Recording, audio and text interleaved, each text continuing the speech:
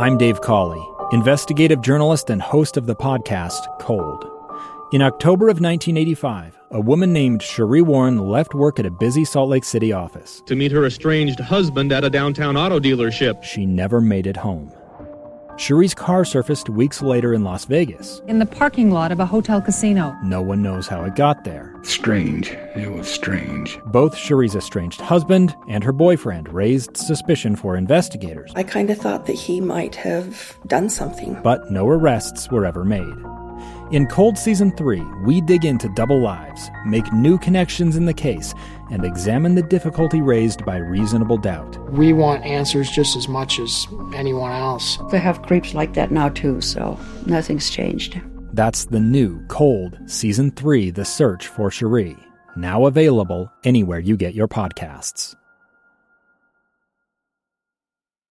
Welcome back to Live Mike. I'm Lee Lonsberry. 2:07 is the time here in the KSL newsroom. Are you a parent? I am. Listen, I know I bore you with stories of my little baby Piper. This is going to be different. This is different. I became a parent in November of last year. And have been a parent since, obviously. And it's been a wonderful joy. And it has been an expensive joy. I had no idea. Before little baby Piper bebopped her way into mine and my wife's life, we thought, well, at least I thought, maybe she had a better understanding of things, but I thought, well, children are small. They're very small. They have little tiny clothes. Little tiny clothes probably carry with them little tiny price tags. They only eat a little bit of food, so it only probably cost me a little bit of money. They sleep in little tiny beds, and so the price tag for that little tiny bed is probably going to be little tiny. I'm exaggerating a bit, but what I was surprised to learn is that almost at every turn, there is some sort of expense. You know, the special food and the special bed and the special toys.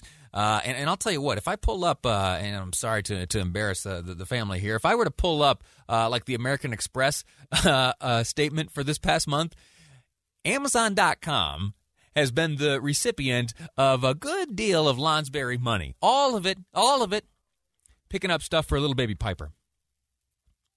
Now, earlier I was exaggerating. I certainly understood and knew that the cost of raising a child was a significant one and a burdensome one. All right, not one of those negative burdens, but something that you feel and you have to plan for. You have to be wise.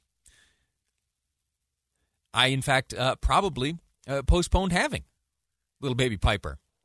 My wife and I, after looking at finances and looking at our circumstance, we probably put off becoming parents for financially motivated reasons. And that is becoming the reality and the truth around the country. We have had on this program demographers that talk about the birth rate on the decline here in the United States and around the world. In fact, we here in the United States, we have fallen below the replacement rate.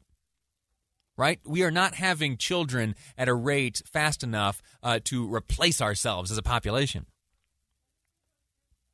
And what does that mean? What does that mean for the future? What does it mean for the future of, say, the economy, the workforce, the housing infrastructure? All of it.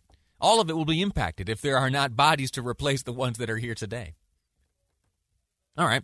And so what ought to be done about that? Should something be done about that? What about an allowance? What about a child allowance? In the U.S. right now, in government and elsewhere, there is bipartisan support. It's not universal support, but there is support from both sides of the aisle and elsewhere for a child allowance. No, I know you're saying, well, we already have the child tax credit. Yes, I understand that, but there are certain qualifications for that. You got to have some income for that, to receive that credit. What's being proposed, and is what is being studied right now by the Children's Defense Fund and other organizations, is the idea of a child allowance, where regardless of your income, regardless of your circumstance, that you will be, as an American, on the receiving end of a certain amount of money, regardless of how many children you have, regardless of your income, regardless of any of it. What do you think about that? What do you think about that? My knee-jerk reaction is to be repelled. Either pro or against. I don't think that government should be in the business of family planning or any sort of engineering socially of how a family is either provided for or supported or cared for. I don't like that idea. I don't like some policymaker in Washington, D.C. Scratching his head with his pencil trying to figure out a way to have an impact on the size of families in the United States. It just feels funny, right? It feels a little bit like someone is trying to make decisions on my behalf or on behalf of families across the country. Now, on the other hand, I do also believe that a well-cared-for child, that a healthy child, that a larger number of children, all of that contributes to our national defense and our strength as a nation. If we have well-educated, strong, healthy children growing up, we will be better positioned in the future to defend ourselves in all regards, in all respects, militarily, in terms of education, in terms of production, in terms of commerce. In all those areas, we will be better positioned to be strong. And if a little bit of money in the pockets of parents to support their children will lead to that end, well, I may be swayed. And my attitude of, no, excuse me, government, I don't need you picking up the tab for my kid. I've got that just fine. Thanks, but no thanks. I could be swayed. I think that that a healthy child grows into a healthy adult. On the most, certainly exceptions, right? But I think that as we grow, if we are able to do so without food insecurity and without other insecurities or faults of resource, that we can be good and strong. Now, real quickly before we go to break, I have to tell you that in December, Senator Mitt Romney teamed up with a Democrat and introduced a piece of proposed legislation. It was a proposal, essentially a basic income plan for children. It would guarantee $1,500 in cash every year per child under 6, no matter the income of the parents. And then those children ages 6 to 17, there'd be $1,000 guaranteed. And another $1,000 of benefits per child, regardless of age, would phase in with income, similar to the story right now with the child tax credit. That's already on tax code, and there is a phase-in formula for that. But this alternative proposal would be a guaranteed chunk of cash for kids.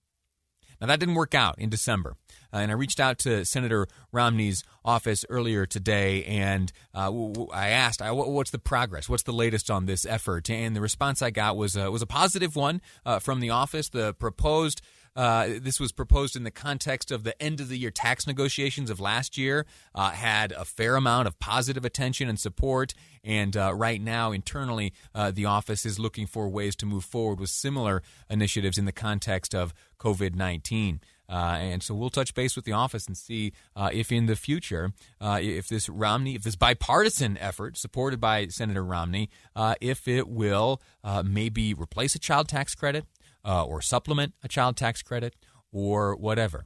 But there may be a future in this nation where it is more than a tax credit, but an allowance. What do you think? 57500 is the Utah Community Credit Union text line. I'd love to hear from you on this. I'm going to take a break now. When we return, I want to revisit a story I shared with you earlier about a hero, an American hero, named Heather Penny. Heather Lucky Penny. She experienced something very unique on September 11th, 19 years ago. I'll share that story with you next on Live Mike. I'm Lee Lonsberry, and this is KSL News Radio. I'm Dave Cawley, investigative journalist and host of the podcast Cold. Don't miss Cold's new Season 3, where I look into the unsolved disappearance of Cherie Warren, a woman last seen leaving her job at a Salt Lake City office in 1985. Police cast suspicion on Cherie's estranged husband and boyfriend, but never made any arrests or recovered Cherie's remains. Find Cold Season 3, The Search for Cherie, anywhere you get your podcasts.